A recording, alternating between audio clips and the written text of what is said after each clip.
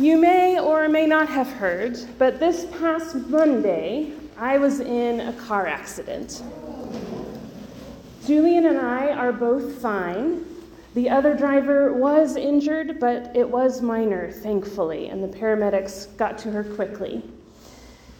And though I wasn't being reckless, there was a van that was pulling into our neighborhood that hid a car that was still going straight. I was ultimately at fault. And all week, this wreck has weighed heavily on me. Because someone else was injured. Because Julian was with me in the car. I was painfully aware of how my actions, even though accidental, had led to someone else getting hurt and could have had much worse consequences. I'm thankful that it wasn't any worse. But I noticed through the week how difficult it was to talk about the wreck. I had made a mistake which had immediate consequences, and I felt ashamed. Sometimes when we feel ashamed, we want to hide. We want to distance ourselves from what's happened. I was dealing with the aftermath. I couldn't distance myself in that way, but I could get quiet, and I did. In our gospel today, Jesus doesn't sound much like Jesus at all. A woman comes to him for help, and first he ignores her completely. Then, when the disciples complain and ask him to send her away, he seems to agree and says, "I was sent only to the lost sheep of the house of Israel." Now, there is a sense in Matthew in which Jesus' ministry is growing, first to the Jews and then to the Gentiles. At the Great Commission, the disciples will be sent to Judea, then to Samaria, then to the ends of the earth. But that seems a callous distinction to make when someone is in front of you asking for help. But it gets even worse. When she begs, Jesus tells her, "It is not fair to take the children's food and throw it to the dogs." That statement is every bit as insulting as you fear it might be. Jesus has just thrown out a slur. If his mother Mary had been there, you can bet that she would have pulled him aside and said, "I know I did not raise you to speak like that." This passage has always been an uncomfortable one for Christians. And there are all sorts of interpretations where we tie ourselves in knots trying to explain how Jesus didn't mean this.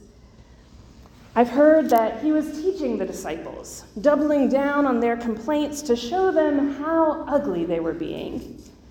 I've heard he was testing the woman. This is my least favorite explanation because what God tests a woman who is suffering with such an insult?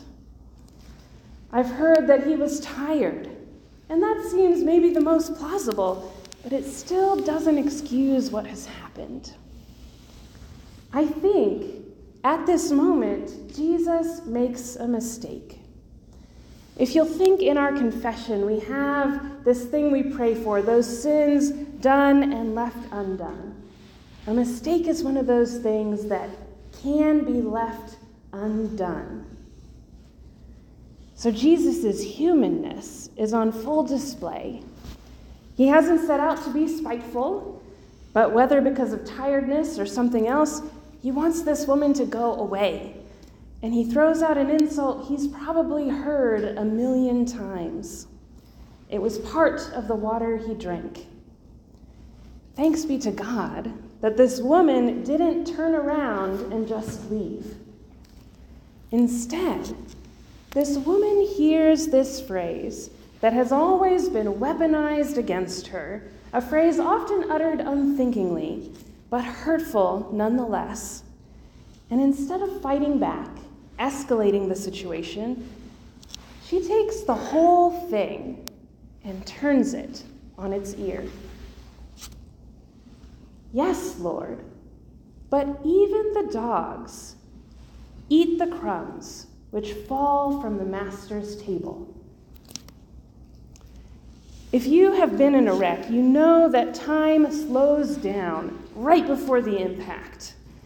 I truly had not seen this car coming in my wreck on Monday, so I had only a split second that stretched out before me. But I knew right then that I had made a mistake.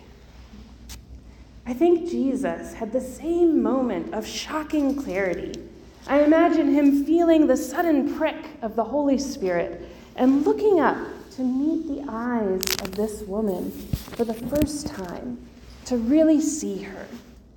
I imagine his stomach dropping to the floor with the sudden realization that she is entirely right.